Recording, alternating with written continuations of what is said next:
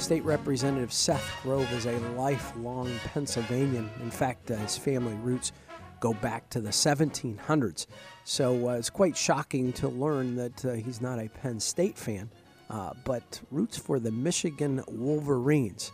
Well, we get into that as well as his interests in transparency and better budgeting practices. I hope you enjoy our conversation.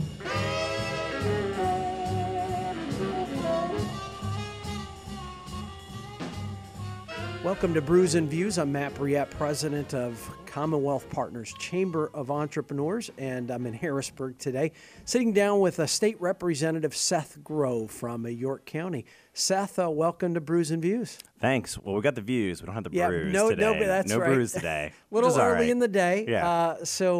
Although I guess if we were thinking beers, but had plenty of coffee.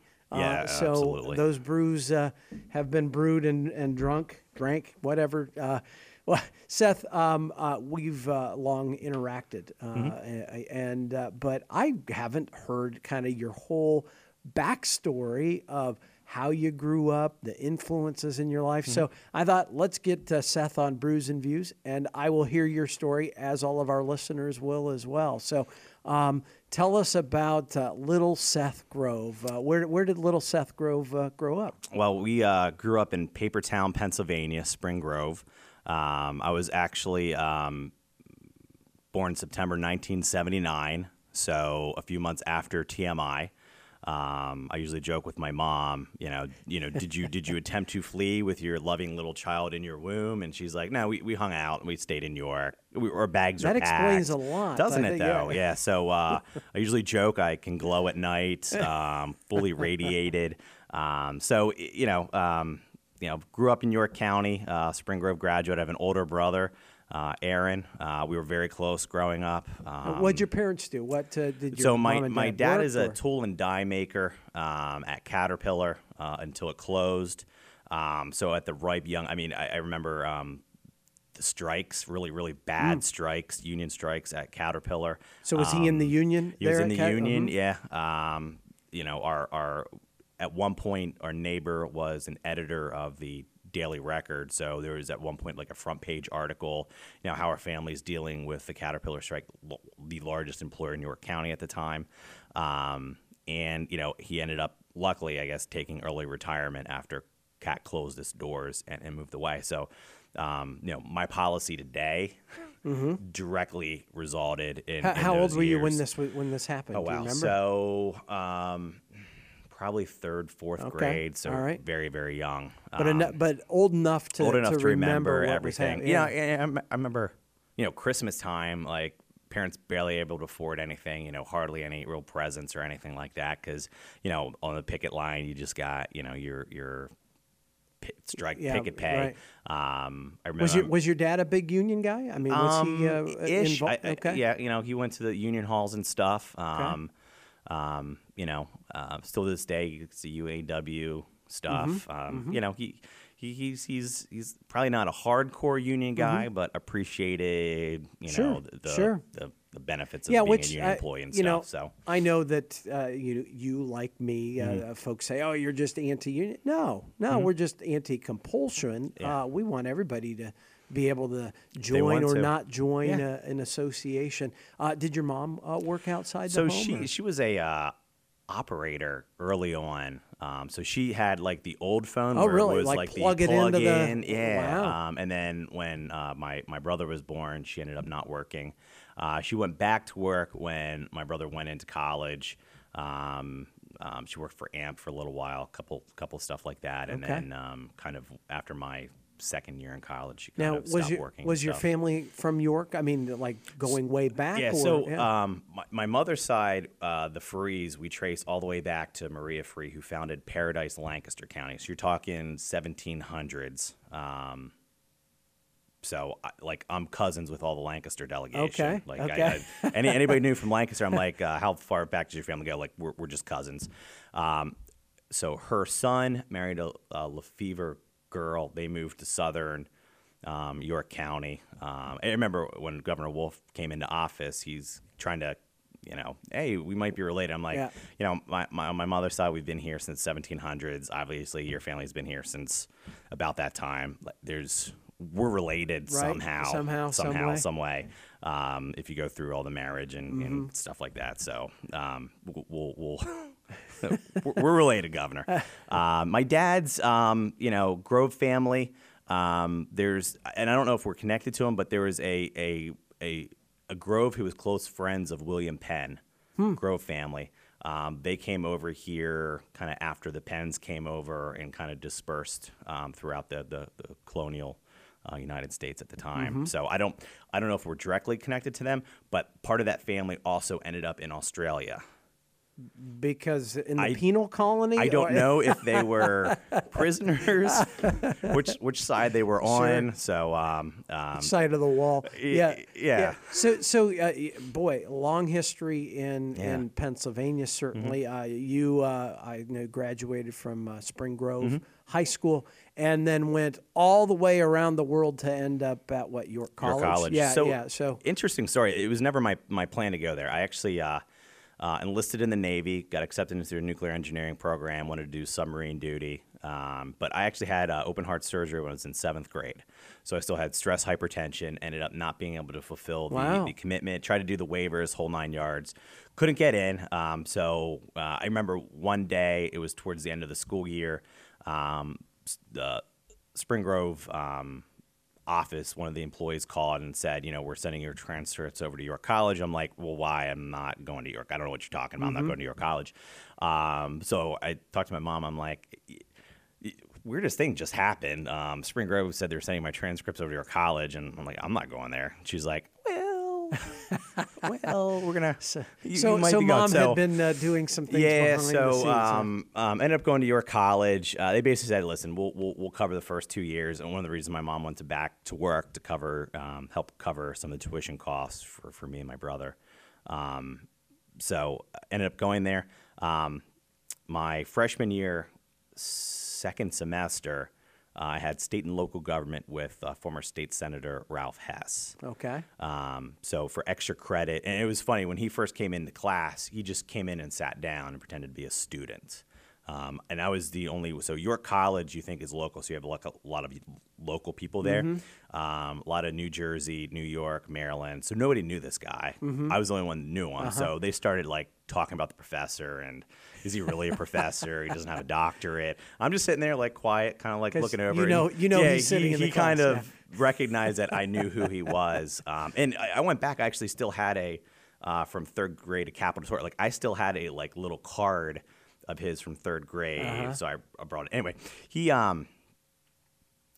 sent for extra credit. He sent students out on political fundraising events. So at the time, Congressman Goodling had the dinner train, and so I ended up at Stan Saylor's Pig Roast in Winterstown. If you're familiar with Winterstown, it's 3 houses and the fire station. Okay. So that I ended up getting an internship that summer with Stan, and he ended up hiring me basically full. I was working 30 hours a week, but really, in politics, it's more. Sure.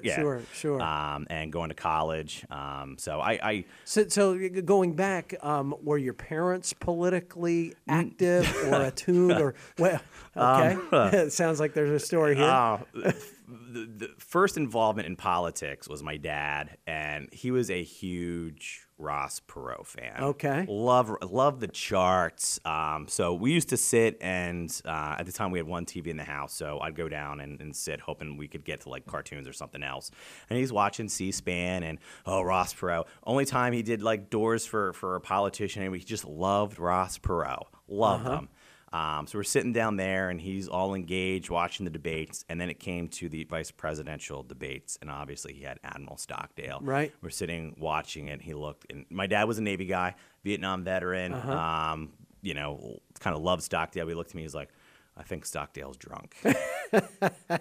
Well, in that one, did he say, who am I and what am I doing here? Yeah. So right. It was, and after that, it kind of went downhill. But I mean, first foray in kind of political so politics. he liked this kind of outsider guy running against both parties, right? Yep. So did he end up being a Trump guy? No, he is not. He is definitely not a Trump guy. Interesting. Still very close with. I mean, we'll go back and forth on unionism. You know, and again, going back at that time, you know, you had Caterpillar, you had the mothership union, and then you had all the other unions of all the kind of branch campuses, so to speak. The mothership union would create the firestorms in the branch campuses. So York was a nasty, brutal strike, and Cat basically said, "We're done." That plant is in North Carolina, right. And if you're familiar with North Carolina, right to work state, lower taxes, the whole 9 yards. And he had the option of going down there, but he opted to do early retirement. Ended up driving truck, doing some other stuff. Completely retired now. Hangs out, loves. So, but his interest was kind of Ross Perot, but otherwise not. Otherwise, politically, you know, engaged? Discuskin. He was a big fan of Arlen Specter. Okay. Moderate Republican. My mom probably a little more conservative. She's got a big heart, loves animals, loves individuals. You know, take care of the people as best you can. Where do you see yourself kind of developing an interest in politics, and then your political philosophy? So where do you see that? Yeah, early on, I spent a lot of time with my grandfather, World War II veteran. Crippled from Battle of the Bulge, ended up still working. I mean, he had horrible rheumatoid pain, arthritis. So they dropped me off. We'd hang out. We'd watch Woody Woodpecker, Popeye eat molasses and butter sandwiches. But he always told me, and I wish I could remember him. I don't remember any, but he used to tell me his old war stories. Always had an interest in serving. I think a great country who's given a lot to a lot of people all over the world. So always had an interest. Obviously couldn't go in the military. So just at your college, you know, what do you pick? You know, your door's shut on what you want to do. What's the next step? Where do you go from there? So I ended up picking poli-sci, but I did public administration, more for the management side of it, and kind of rest is kind of history from that point. But huge influence. So did you go in and saying, "Look, I am a conservative. I don't know what I am. I'm Republican." I mean, what? How? So I mean, you know, growing up, I never really had a Reagan influence. So, you know, born in 79, you're young. You know, I'm watching G.I. Joe when President Reagan is president, and then you go into the Bill Clinton years. That's so the you're first coming president. of age in the Clinton years. Yeah, in the Clinton years. So, you know, you kind of you have that, and he ended up not probably willingly, but viewed as maybe more of a moderate president, mostly because he had a Republican Congress to deal with, so it kind of pushed him. You know, you talk about the work requirements, welfare reforms that happened, not willingly, but they finally got him to sign it. So kind of in that, I can't say where my conservatism really came from. You know, in high school, I don't like the man structure. Like, I just want to get out of. I viewed school as very restrictive. Like, I'm very freedom prone. You know, so, you know, even in high school, like, I did not care. Like, I knew ahead of time, like, half these people I'm never going to see again.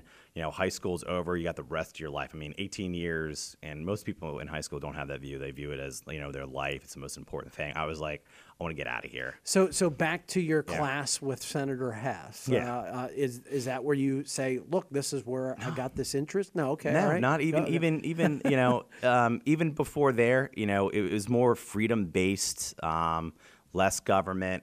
You know, I don't like being told to do. You know, even in school, it was never bad, but I pushed the limits. So you're kind of a closet anarchist, huh? A little bit, a little bit. So as you know, as things go, as you work, as you see all the money being taken out of your paycheck, as you see more and more growth of government and less freedom, I just got more and more conservative. And when I was 18, I registered Republican. You know, I was a hunter, firm believer in Second Amendment. I always viewed as Republicans as, you know, kind of protection of freedom and everything good and holy in life. You know, traditional value. Kind of what did it, actually. When Clinton removed the black berets from the Rangers. I thought that was very disrespectful. That was their signature beret. You know, it takes a lot of hard work for a Ranger to become a Ranger. It's not everybody does it. It's very tough.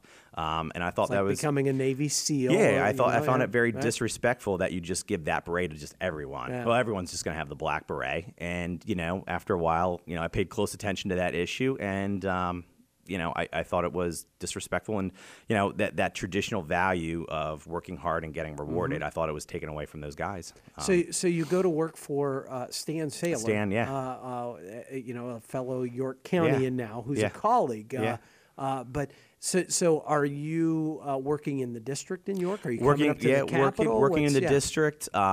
Starting out, I ended up doing a lot of policy stuff for him, so I would come up to the Capitol now and then if bills were moving or had to file amendments or do something like that. And then. And when did you start with him? What year? Man. So it was probably 99. Okay. Yeah, 1999. All right. And if you know, in 99, John Brazell's in power. That's right. So you're 20 years old. Yeah. Yeah. Is Ridge still in then? Yep. Ridge is so in. Ridge is in a little doesn't bit. leave till 2001 to go down to D.C. Yeah. So under Ridge, you know, kind of the heyday, everything's great. You know, they do the Money's flowing in, no deficits. I remember the day after the pension vote, 2001. Right. Stan came in and it's like, any calls on the pension vote? No, nothing. Okay. Nothing. You know, fast forward. Did you 20 understand years. what was going on at that? I mean, or was this too complex stuff? It was. I mean, a lot of people didn't understand. Yeah, it was what pretty complex. happened. I'm like, so what happened? Like, well, you know, we had a bunch of extra money, so we bumped up the pension stuff, and you know, I'm like, well, what's the effect? Yeah. And he's like, oh, nothing. You know, we have money coming in. Yeah. Everything's fine. Right. Everything's fine. On paper, it sure yeah, looked like yeah. it, right? So you know, 2001, you had trade, economic collapse, and those pension plans just skyrocketed. So I can say as staff, it's a great learning on, you know, you learn what to do and what not to do, ask the right questions.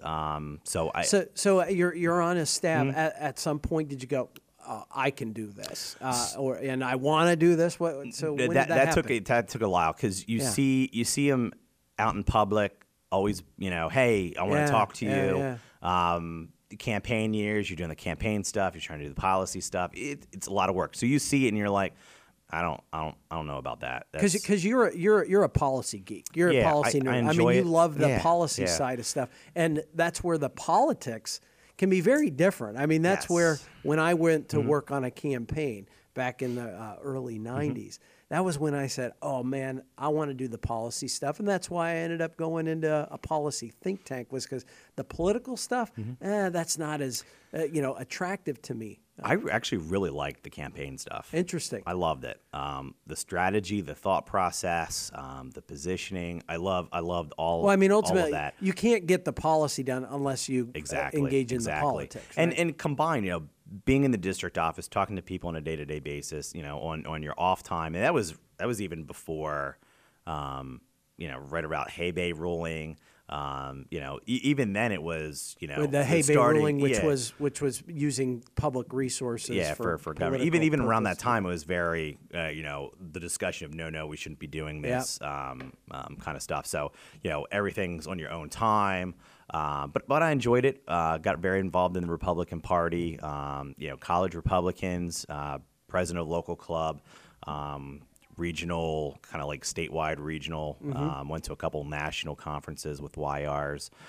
So became very involved in the Republican Party.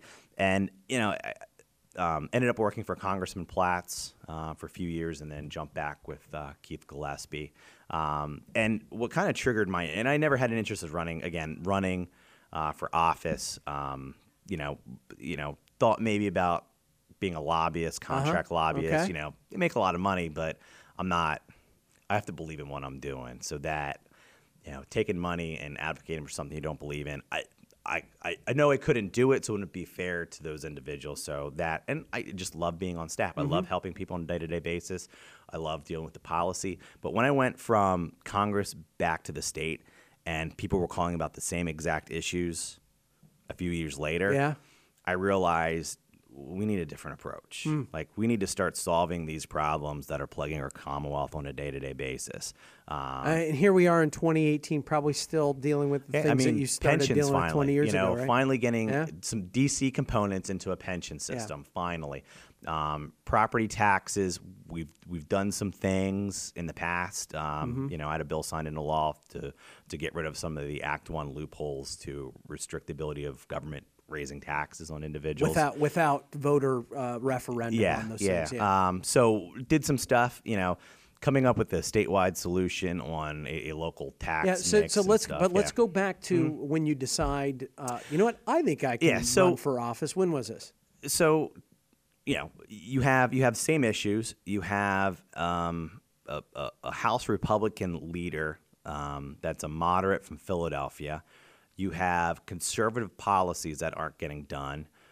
You have deals being struck, Republican majority making deals with a Democrat governor that are very pro-growth, very anti-tax, or raising taxes. And I never bought in the argument of, you know, the governor wanted a 2% increase in the PIT, and we held out for a 0.2. Yeah. You know, it's still not good for your economy. It was actually a 30% increase in PIT, and gave him 10% and tried to call it a victory for taxpayers.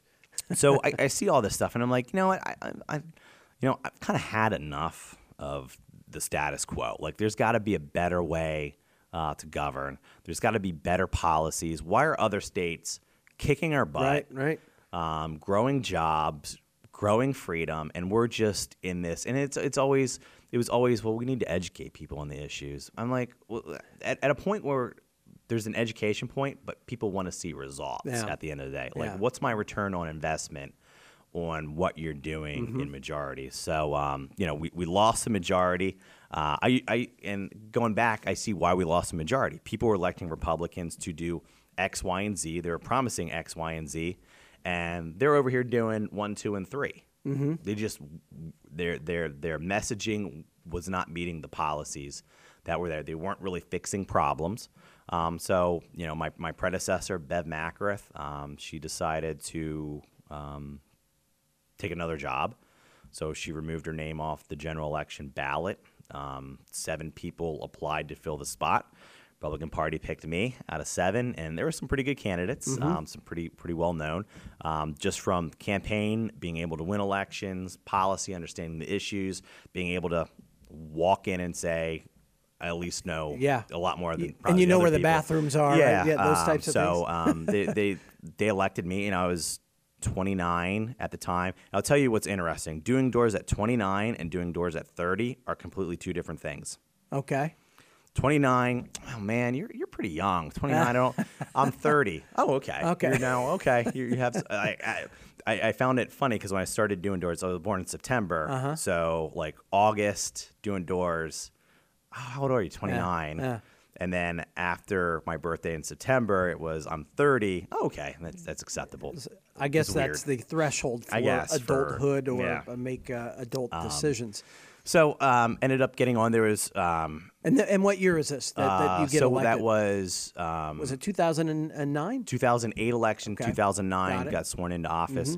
And when I first met, you know, my class, they were all talking about their war stories of getting elected. I just sat there quietly because, you know, there was no primary, and then there was no general because no Democrat had access at the time. So what about you, Seth? I'm like, nah. So I told. I mean, I came in with, you know, one member in a moderate seat in the Southeast. It was just crushing. Like, had to raise all this money, and like, oh my, it was horrible. Yeah. I spent $10 and here I am. Yeah, like. Well, they just like glared at me. Are you going to have to spend $10 here in 2018? I probably won't have to spend anything. Yeah, because you don't have a primary, you don't have a general. And what do you attribute that to? I suspect not everybody is happy with Seth Grove because you take some pretty strong stances on issues, and you're not shy about communicating those things. So I suspect that there might be a few people that say Seth Grove ought to go, but apparently nobody's willing to put their name on the ballot. Yeah, so my district is generally pretty quiet. Like, I'll do town halls, and I'm big on outreach. So I love doing town halls. I do Facebook Live every Friday. We do telephone, like whatever communication tool is available to go talk to my constituents. I try to use because I want to communicate what's happening in here. I want to get their thoughts, and we may not agree. When but you're I still very wanna, transparent, I mean, it's not Yeah. like you are pretty out front in your agenda. Yeah. What things you want to get done, Yeah. and certainly don't shy away from the conflict to actually defend them. Which, Yeah. which I think, that's might be kind of part of my question is that. I think that a lot of your colleagues could learn from you that when you stand up and you explain where you're at, you're not going to please everybody all the time, but at least people say, you know what, I don't agree with Seth, but he's willing to stand up for something and even engage me when I disagree with him. Yeah, and I find that the hard left in my district, I get respect because I'm well thought out. It's just not. It's just not a willy-nilly decision on my end. I think through things. I look at research. I look at data. It's not a policy You're not position using where it's the cliches or sound bites Yeah. on this or that. yeah. So I've met with them. They're like, we don't agree with your position, but we appreciate it's thought out. It's not just a emotional. Well, just And like they can come in your office. You create those opportunities. Yeah. So through all of this, you're elected in 2008. But where does Casey, your wife, and then you've got 3 kids, where do they all come into this picture? Me and my wife are high school sweethearts. I went to York College. She ended up going to Duquesne University. Pharmacy major. So Steelers fan today. I never really had I was a big I was a basketball player in high school.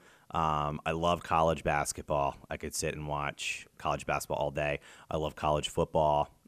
Yeah, we're not going to talk about your team that you have chosen to root for because I think that's where I, as a Iowa Hawkeye and Penn State Nittany Lions, can join together in opposing Seth Grove and his Michigan Wolverines. Yeah. I know we always have fun when Yeah. Iowa plays Michigan or something. Absolutely. But yeah, how in the heck a guy from Pennsylvania, dating back to the 1700s, is not a Penn State fan, but a Michigan Wolverine. I mean, the only thing that could be worse, of course, would be if you were an Ohio State fan. Now, It's egregious.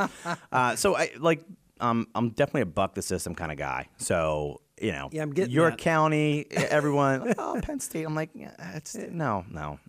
You need something different. I'll go with somebody that Penn State hates. I'm picking Michigan. Yeah, and they didn't hate each other. Okay. That didn't come to really the Big Ten conference came into play. Right. Michigan was just Michigan. We were in the Sure. Big Ten. Penn State at the time was independent. Yep, got Really, the draw was the Fab Five. You have five city kids doing something completely different and throwing off the entire basketball. Yeah. I mean, you go back to cultural change in college basketball. It goes back to the Fab Five. Sure. Obviously, With they their got baggy shorts. Yep, yep. And breaking down barriers. If you ever watch the documentary or read the book, those poor kids went through a lot of racism. They dealt with a lot to be where they are today. Ironically, my wife is also a North Carolina fan. Okay. So the whole Boy, you time guys are- out, she's still. I mean, obviously Michigan was in the national title game. Yeah. They were projected I to play picked North them. Carolina. So my bracket, I had Michigan and Villanova, and I Yeah. did pick Villanova, Nice. so I won my Yeah. bracket. But yeah, so it's kind of more of I think your rebellious nature. Yeah. So I think my plus your leadership basketball. team would tend to agree with that a little bit, maybe. But I mean, you just can't do the same thing over and over again and it not work. You just can't do it. And it frustrates me to see Harrisburg, and I can say Harrisburg's not as bad as DC. Yeah. I think Harrisburg And it's can certainly be changed. improved even over the last 10 years. Yes. I mean, and certainly from when you came in as a Yes. staffer. Yes. It's been tremendous change. I think we become more open, transparent. I think you've gotten rid of a lot of the things that have been used to make bad deals that hurt the taxpayers. Not to say that we don't have a ways to go. Amen. And I know that you're impatient about the pace of change or reform. But again, I'll have more senior members remind me of that. I'm like, no, you are right, but if you're not constantly pushing, Yep. if someone is there is not constantly pushing, it won't continue to happen. It'll be, okay, we'll accept this level. If you just accept this level, you're not going to get to that next level where we can see all the really good growth, all the really good policies come to fruition and really change the state and make it as dynamic as I know it can be. And that's my frustration, because I see what it can be. I see where Pennsylvania needs to go, how awesome it is. I mean, we have great employees. We have great natural resources. We are still the Keystone State. We're a transportation hub. We have 2 ports. We have a lot of amazing things. We have a lot of major history. We have a lot of major culture. We have a lot of major art. We have championship cities now. Well, we're the 5th largest state, the biggest swing state. The pathway to the White House comes through Pennsylvania. So we are a national player. But I think you're right. We are not optimizing the opportunities that we really have, and our public policies in many ways are holding us back. And so I know that you, along with Senator Wagner, formed a caucus that is a joint state House and state Senate, which it's always funny because, the conventional wisdom is that Democrats and Republicans don't like one another, but the House and Senate hate one another. Yes. So this was a little bit unique in that you have senators and House members working together, and you guys really threw sort of a juggernaut into things when Tom Wolf continues to advocate for higher taxes, and unfortunately the Republican Senate, with their supermajority, ceded power to the superminority by having, I think, 14 out of 34 members join with the Democrats to impose an additional tax on natural gas, as well as a gross receipts tax on energy. Nasty. And that the counter proposal came from this caucus that you had formed. Talk about that. There's 2 caucuses. So the initial, and I'll give Scott Wagner full credit. He sat down after the kind of impasse budget, Governor Wolf's first budget, went on forever, 2015, full veto, the whole 9 yards. I heard it described as the baby budget, that it took 9 months to come to fruition there. Yes. So after that, he said, we need to do a better job, House and Senate, particularly rank and file, communicating. Because, I mean, I don't know if it's deliberate. Leadership will come in and particularly like the code bills, the big bills that go along with the budget, they have nasty stuff in them. They'll say, in the House, they'll say, Senate leadership demanded this, we can't get it done. And then the Senate will say, oh, no, the House wanted this. It's good to sit down with a senator and compare notes to see what you're being given. Is how who's accurate. being played. And, So the thought process is, let's be better prepared as Republicans. So let's start a taxpayers call, because there's, it's who represents the taxpayers on Capitol Hill. The joke is everybody's represented by some interest group in Harrisburg. Who's got the taxpayers? Right. So we're like, well, what if we do? They're just paying for everything. Yeah, I'm like, well, who's looking out for their wallets? So the thought process is, what can we do as a group? And we had a mission statement. Promote transparency in the state finances. Make sure we do best by taxpayers first and foremost. Every year we're not asking them to pay more and more and more. What policies can we get? It worked out pretty well. We had the Taxpayer Caucus report of a proposal of $3 billion of cost savings and money sitting in accounts in Harrisburg to use to balance a budget. At that time, Wolf was asking for a $2.7 billion tax increase. So we basically said, we see your 2.7, we raise you 3. I remember the press release from Wolf. This isn't real. It's not, the whole, discounted it. Our leadership teams basically, for the most part, discounted it, downplayed it, because they had a direction. They wanted recurring revenue and a budget deal and stuff like that. Well, actually, making reductions in spending is far harder than raising taxes. Oh, it is. I mean, just because then you have to say, well, somebody's getting less than what they got last year, and everybody thinks they're entitled to at least what they got last year, if not a heck of a lot more. Yeah. And within 400 odd some lines on a tracking run of a budget, there's lines that no one in Harrisburg really cares about. Members have kind of like their set lines they want to see. If there's no support in raising them, don't raise them, and maybe have a discussion of how important really are they. anymore moving forward. So I kind of mixed up the caucuses there. Yeah, You had the taxpayers. So, we had the caucus, which taxpayers was the joint, caucus, yeah. which is great, still active today. You know, and it's good camaraderie between House and Senate members, which we need Yeah, more of. right. And then Stop the hate. yeah, so that was budget 2 years ago. This past year's budget, obviously, the spending was passed before the revenues. Which I applaud, by the yeah. way. Your I don't know where Lawsuit. that Yep. is. It Hopefully, it's continues. still It good. continues. So I hope you despite, win. Yeah. Despite Wolf's efforts to get it dismissed, Yeah, I hope you win. I really do. So we're sitting there. We come back on a Saturday. Leadership brings us in, and I'll give Mike credit. He's trying to find a way where we don't have to tax people to figure out how to fund this thing. Because of the previous budget, you overspend. It was completely false. You overspend. Well, Wolf didn't sequester a single penny, nothing, so we spent nothing. $1.55 billion more than what we had. Revenues are dropping. We lose $400 million in 1 month. There's no reduction. Yeah. The only time he sequestered money was after the spending plan was done. He pulled $181 million out, and it was kind of legislative stuff to try to pin us in. Well, and stuff in fact, like that. he was the first governor that anybody could remember That didn't set do aside something. money Even when Ed you knew you Rendell were did. short. Yeah, even Ed Rendell. I give Ed credit. He tried to manage the finances, and he had it worse because he had the recession. It was billions lost. So at least he did do some tough decisions to try to manage it. Corbett did.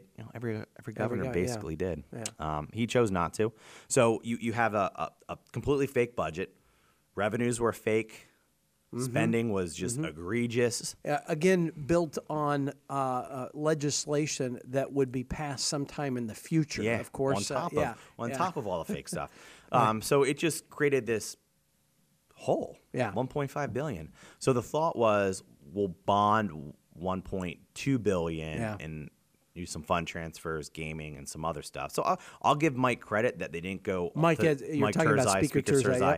Bring us back and try to find a solution where we're not again taking more money out of the economy. The sticking point was the bonding. Because there was no guarantee. The thought process is if we pay off the hole from last year and do some of this other stuff, we'll be set for this year and next year. We won't have to talk about revenue anymore. During an election year. Yeah. For some reason that went away too. We get into that. So there's a group that just said, we don't want to bond. Is there anything else we can do outside of bonding this money? Because basically, it was like we don't want to take out a 30-year mortgage to pay for this spending that already happened. Yeah, right. Like financially, it's one of the worst things to do. Sure. Bond for operational costs. Yeah. It's to me, it's a sign of that have already been expended. Yeah. financial insolvency. Right. Like you're in it. Yes. You're starting a death spiral there that you're not going to be able to get out of. And you see it from any failed individual, business, government entity that is financially failing. Yeah.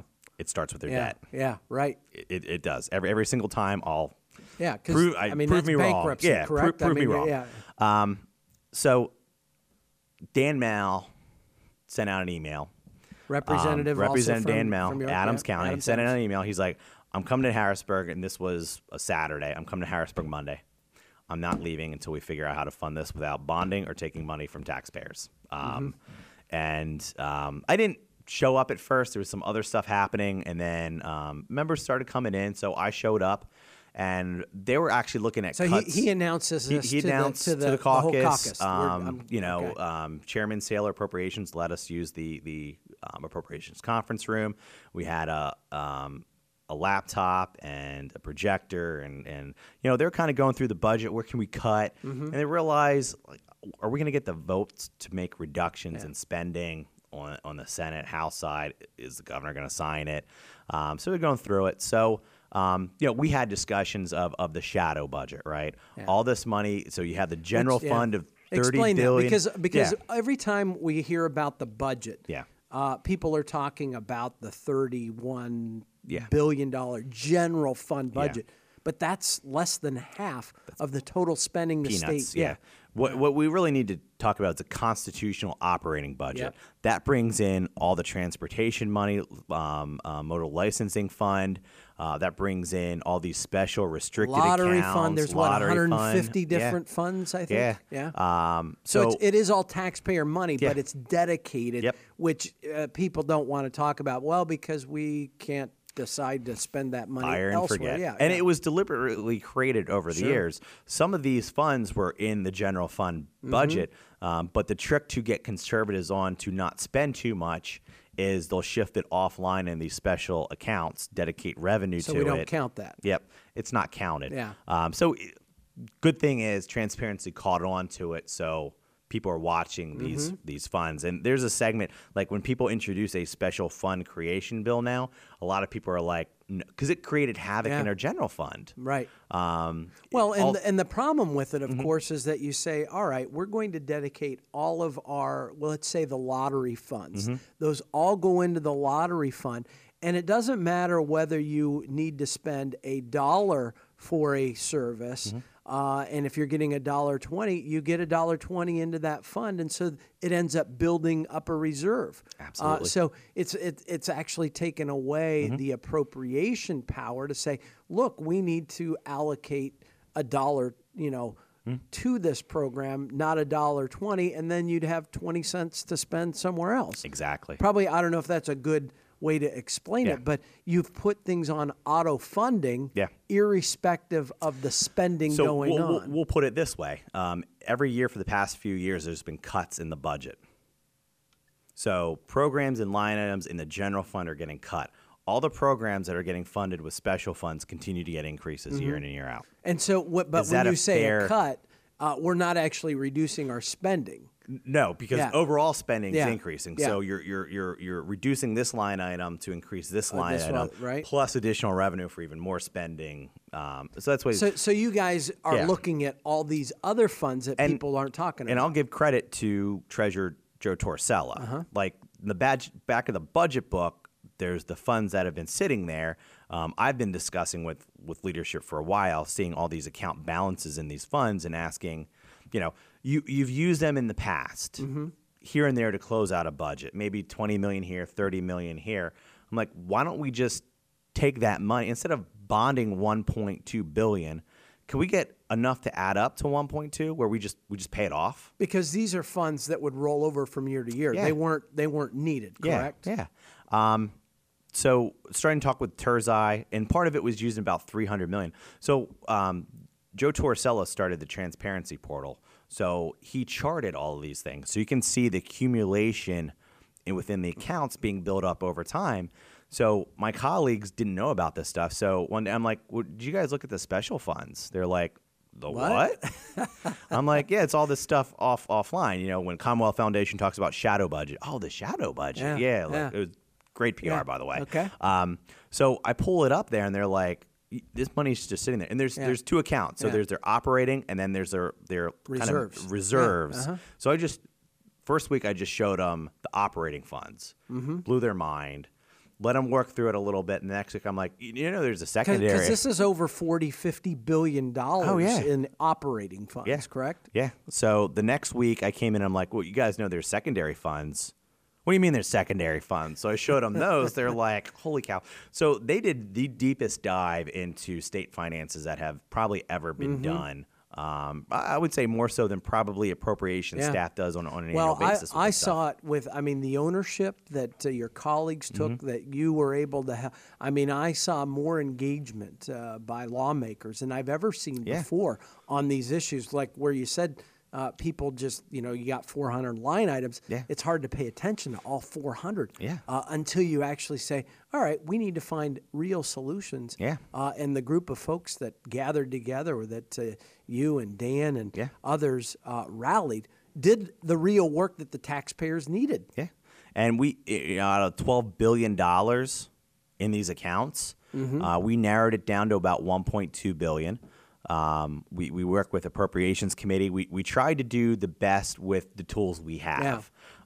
We tried to look in the accounting system, had a probes team look in the accounting system to see what commitments were charged against the accounts and stuff like that. So we tried our best to do a full analysis. So at the end of the day, we came up with a plan using these as one-time unspent dollars that are sitting in accounts every year. We pulled money from the General Assembly, from the judiciary, from the executive branch. We tried to do some other creative things to try not to raise taxes, but fund what we have. Just accepting the governor's budgetary reserve, $181 million.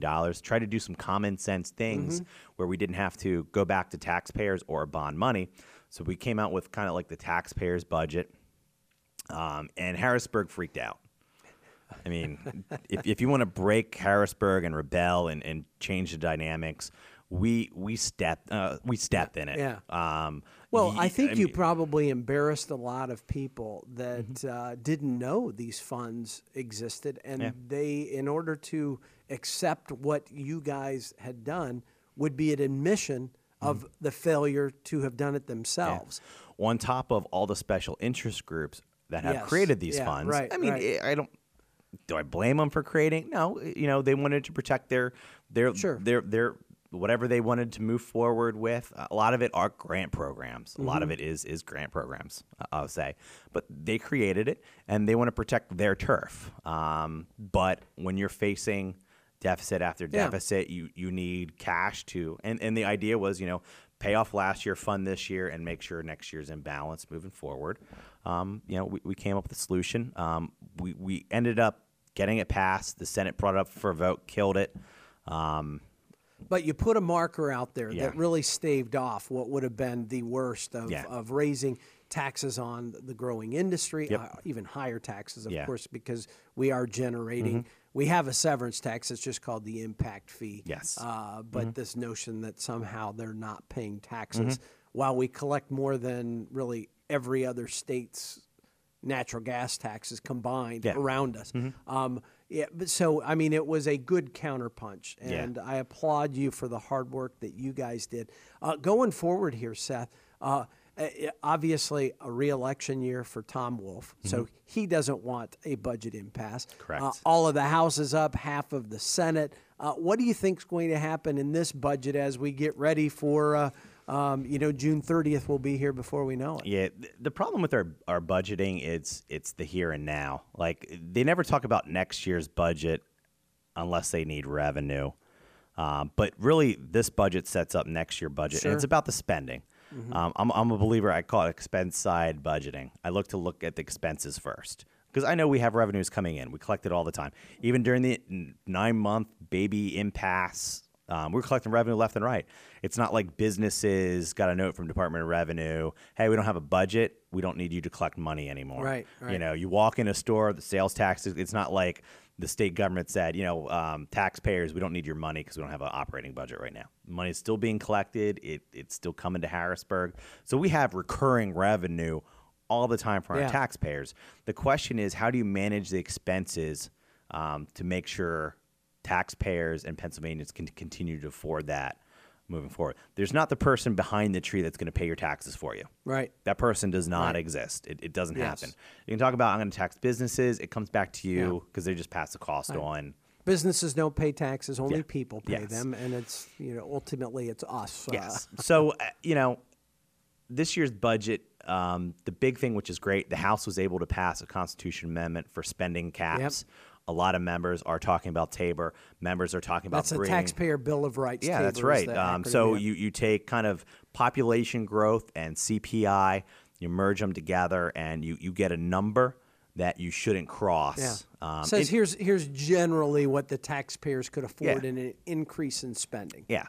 So it's a good way, and all the data shows that we wouldn't need any revenue. Going back 20 years, if we followed that path moving forward. Just limiting the increase, not cutting spending even, right? It's just limiting the increases. Yeah, just a simple limit. Money is still being spent, increases are still happening, but it's just good fiscal responsibility. So that's being discussed. bringing the special funds, many of them that we can, back in the general operating budget, so we have more be control. really truth in budgeting, right? Yeah, just like honesty. Yeah. Leadership at one time, they had the framework budget deal towards the end of the impasse. I'm like, we may need a tax increase. Right. But you got to prove it. Yeah. Show me we're using every dollar efficiently. There's no leftover funds sitting in accounts. We're being as efficient and responsible as we can. We're doing everything possible in our power to manage our costs moving forward. We're doing the policy we need to.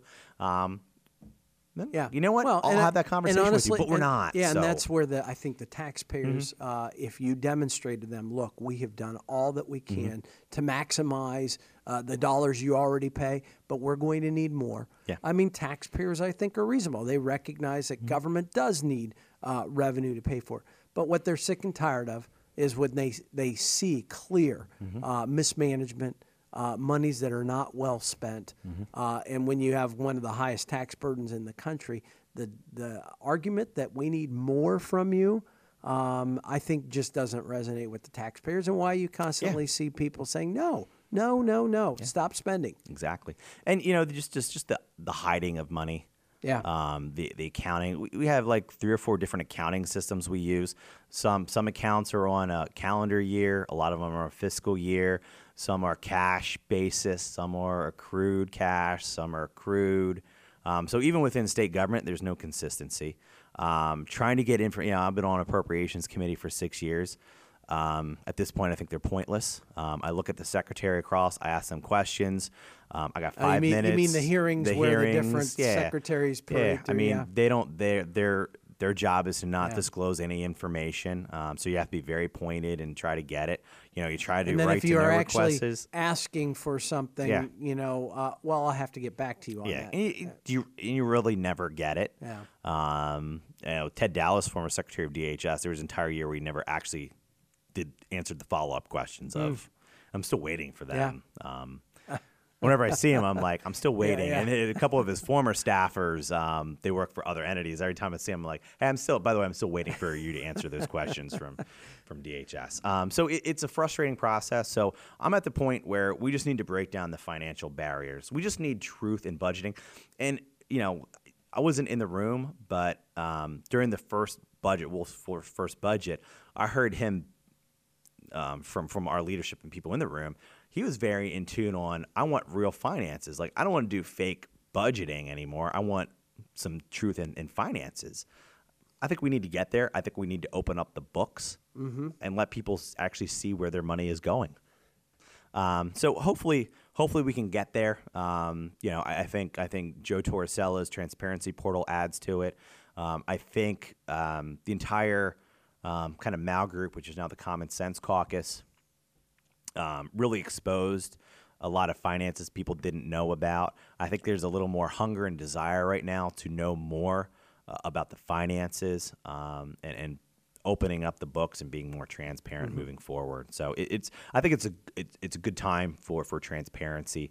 Hopefully we can get a lot more done on that front to let taxpayers know where money's going. Well, Representative Seth Grove, appreciate your joining me here on Brews and Views, and keep up the fight for the taxpayers. We do appreciate it. Appreciate it. Thank you, and appreciate you having me on, and maybe we'll get some actual brews, not water, at some point. But it's all good. All right. You've exposed me. Yeah. Thanks, Seth.